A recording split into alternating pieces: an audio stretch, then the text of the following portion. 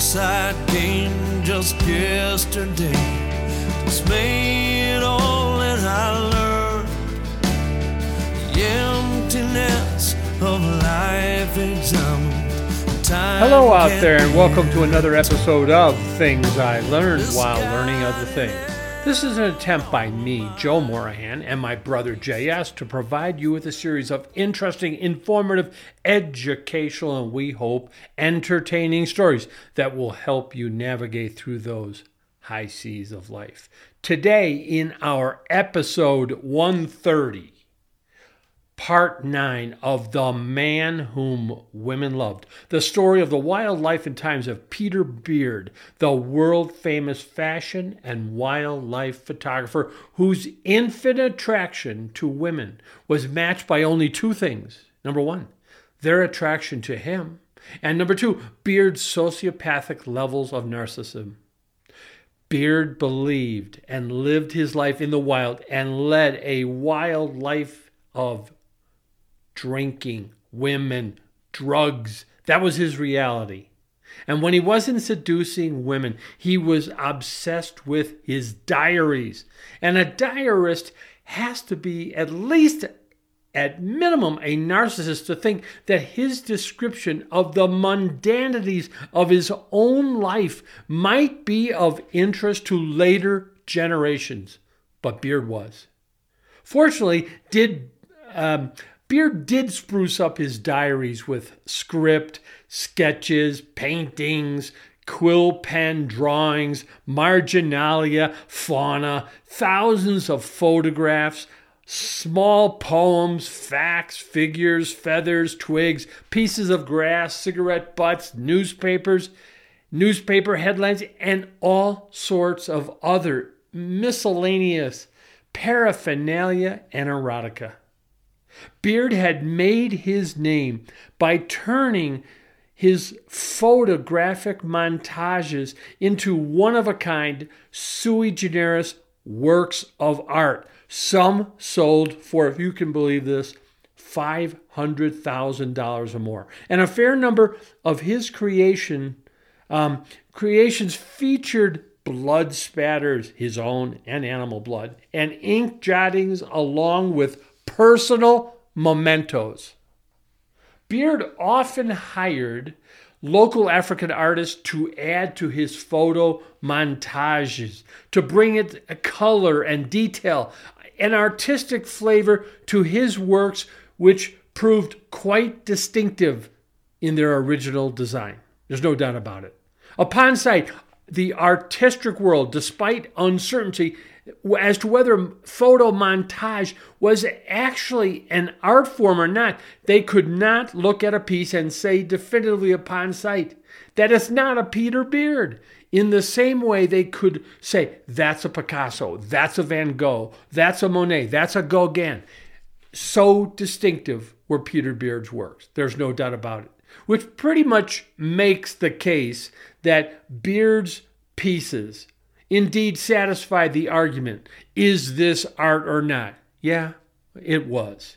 Unfortunately, in all of this, Peter Beard thought it acceptable that he pay his contributing local African artists $20 to $50 to add scrawl, local paint touches, or otherwise add graffiti-like accents to his photo montages, essentially paying less than minimum wage for their effort to make Beard's work so idiosyncratic in nature, sufficient enough that he could later, upon their completion, sell these pieces for thousands, even tens of thousands of dollars or more in Manhattan. These one-of-a-kind Peter Beard works of art. And Beard was never interested in sharing the wealth. This is both a shameful practice and it's really counterproductive, a counterproductive strategy. Running a business in the U.S., even at a young age, demonstrated to me time and time again that the best way to get richer was to share the wealth with others whom are helping you get rich in the process. I found it inarguably true for 3 decades. You value people, compliment them on their great work, allow them to share in the rewards of such excellent work product, and they, as the Hollies and Graham Nash once sung, they will pay you back with interest. You get the best from people by treating them well, not poorly. Sharing the wealth, rewarding people richly for their efforts is likely the very way, the very method by which one's own reward and riches will increase. But Peter Beard did not believe this.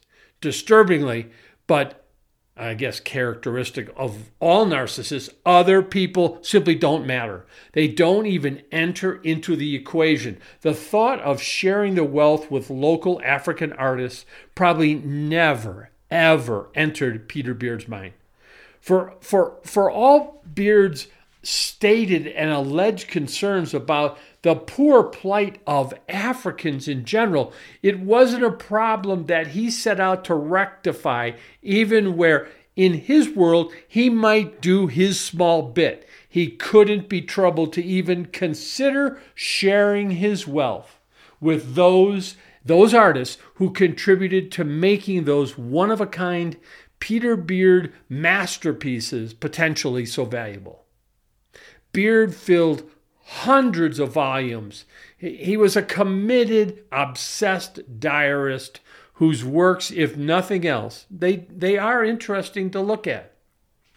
And at one point in his life, Beard had decided to tour southern France, to take the Van Gogh tour in Arles. He came away from that tour reinforced in his belief that real art, the kind that Van Gogh produced, was only created or produced amongst and in the midst of absolute turmoil, from chaos and unruly, wild behavior.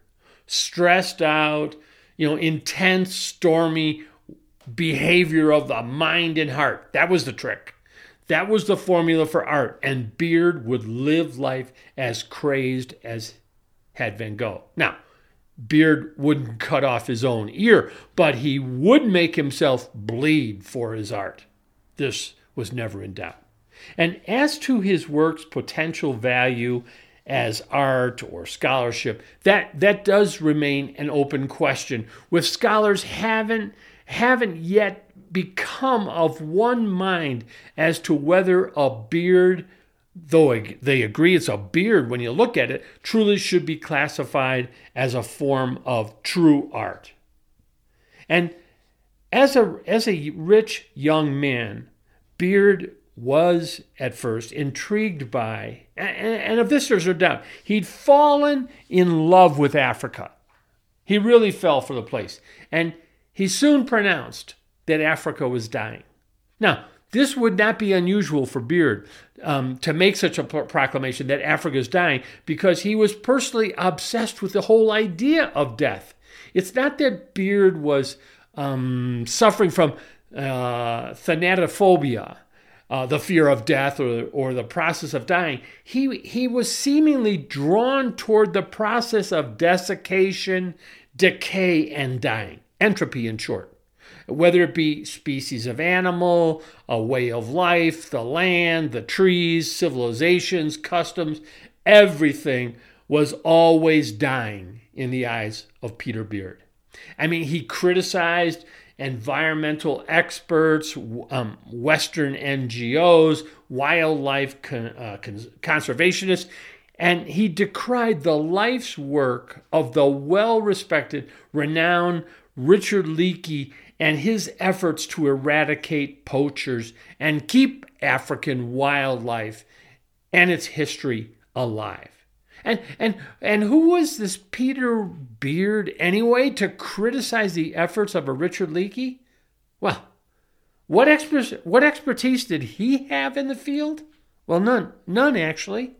He'd been an art major at Yale, but he was Peter Beard.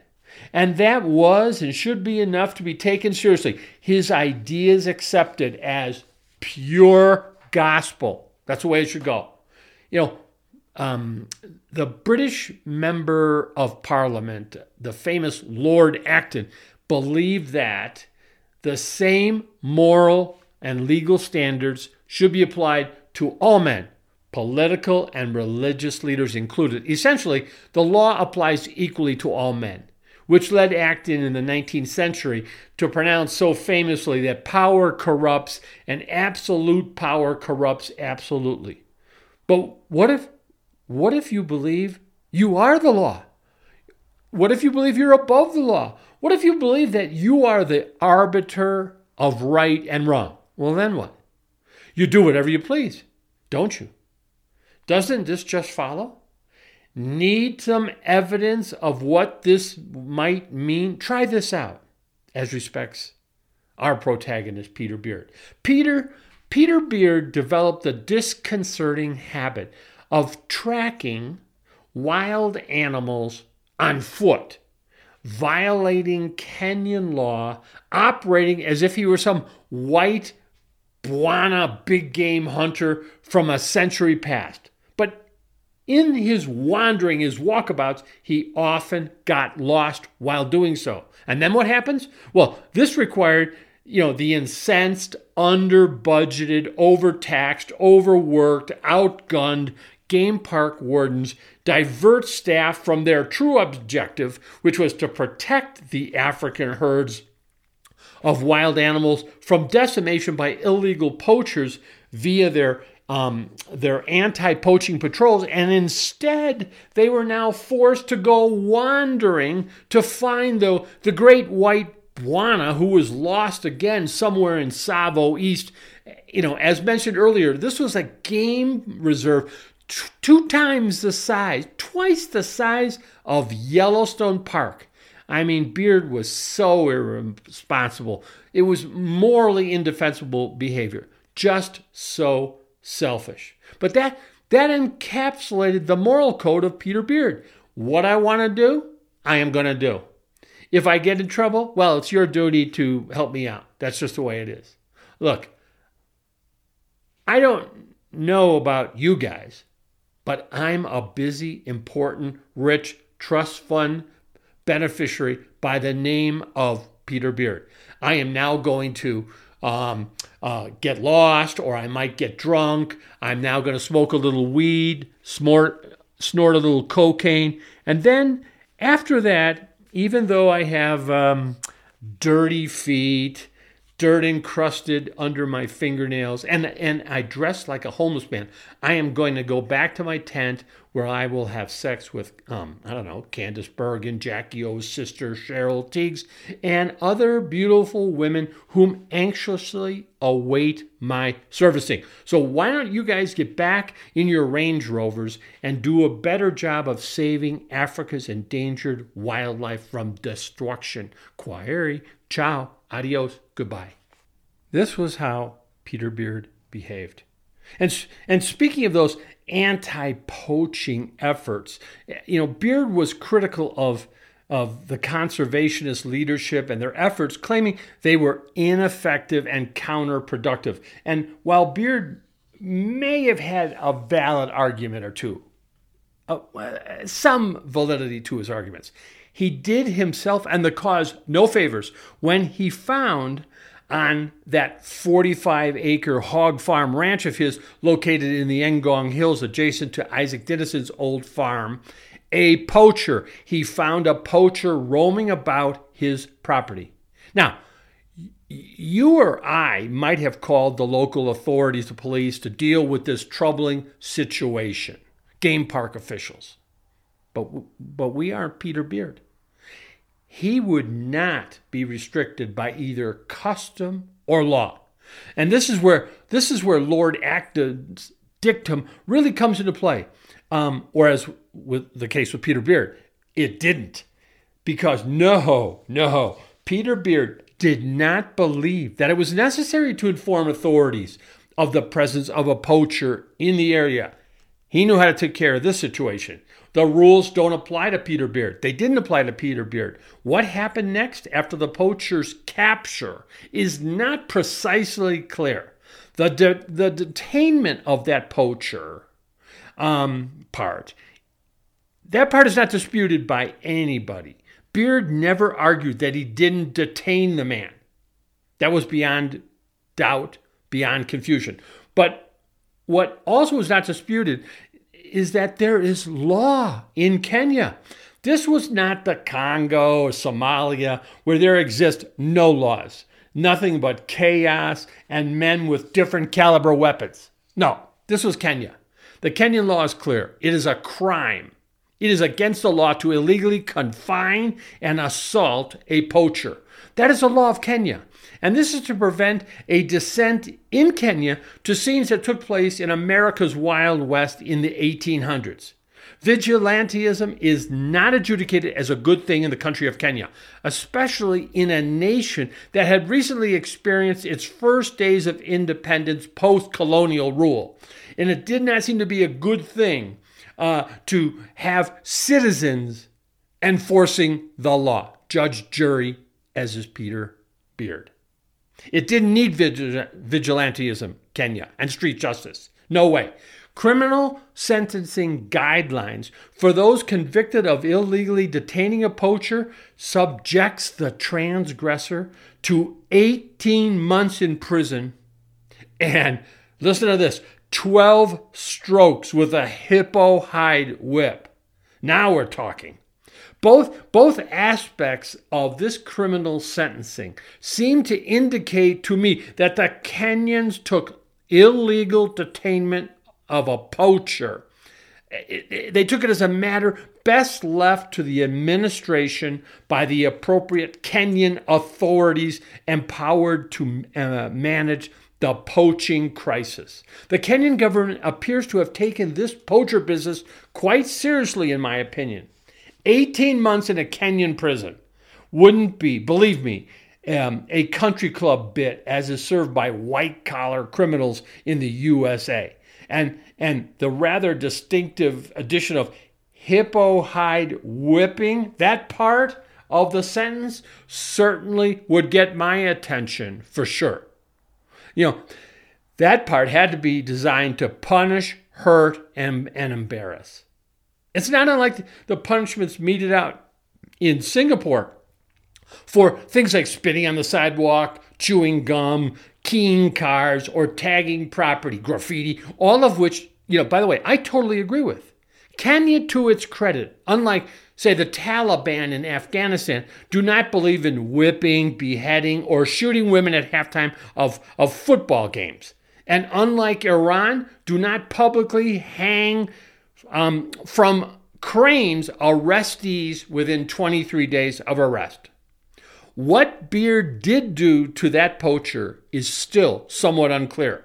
Rumor has it that he had the poacher hanged by the thumbs. That's got to hurt. Others argue he had the poacher tied to separate trees, crucifixion style, for a while. What constitutes for a while, even today, all these years later, is still not clear. What happened was Beard was arrested for his detainment of the poacher and sent to prison. For how long, no one seems to know that part either. It wasn't 18 months, that's for sure, or anything resembling 18 months, that's for sure. But Beard refused to divulge just how long he'd been in prison. He wouldn't divulge it to anybody. He wouldn't disclose it. And Kenyan authorities weren't talking either. But, wouldn't you know it, it was reported, and there are claims, unsubstantiated but reported, that the Kennedy family, yes, the U.S. Kennedy family, oh, those rascals, they used their extensive influence to get Peter Beard released from that Kenyan prison before Beard was subjected to that hippo hide whipping, which he no doubt deserved, and for whom it might have done him some good. And I'm thinking it was going to be administered by what I would have thought post-colonial rule would have been a very enthusiastic member of the prison staff who, in the chilling words of my late newspaper reporter friend Steve Pliza, would have reveled in that moment and in demonstrating to Peter Beard just who had the meat now. that definitely would have left a mark, made quite an impression on the white Bwana, Peter Beard. Now, would the Kennedy family have come to Peter Beard's aid? Well, it's not 100% clear. It's not 100% certain that they did, but it's not beyond the realm of possibility. Sure, things, might have looked confusing, but the morals of the Kennedys tend to be of a relativistic, liquid, not solid, even vaporous state. It sort of depends on what the definition of is, if one subscribes to the liberal Clintonian definition of is as having no fixed meaning. Hard to know. And then there's the confusing interconnectedness of the extended Kennedy family proclivities, issues which are relevant here and which we'll touch upon briefly in our next episode, where we will attempt to bring this extended discussion of the life and doings of Peter Beard at last to a conclusion, but not before mentioning, as you might have noted, a number of other subjects that will crop up when we return in our next episode, part 10 of The Man Whom Women Loved. And I thank you for listening. We hope you're enjoying the life and times, the wild times of Peter Beard, and we will close out in our next episode. Hope you have a good day. Goodbye.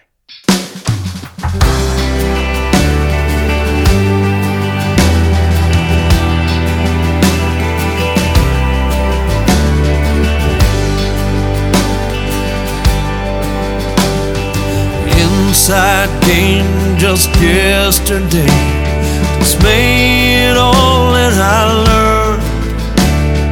The emptiness of life examined, time can't be returned.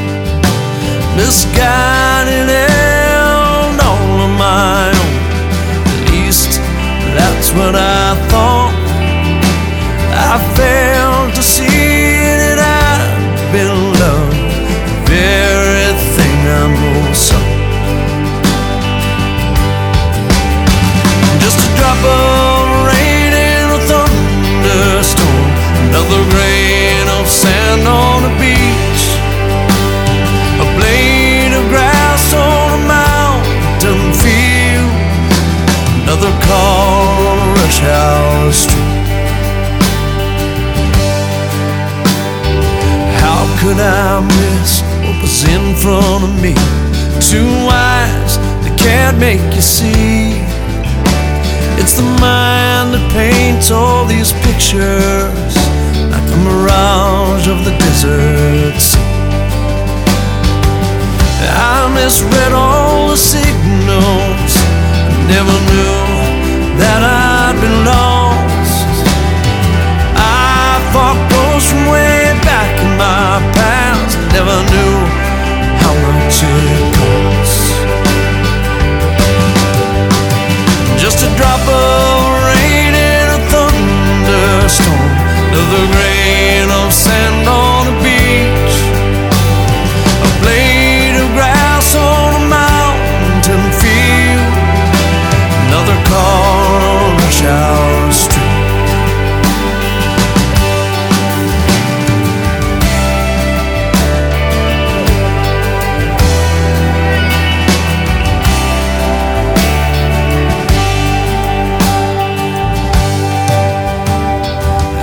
Made mistakes, just things that I've done. I can tell that I've broken her heart. Can she forgive me? Can she forget? Can she keep us from falling apart? I hope that she knows that I meant no harm. My demons, they led me astray. I trust that she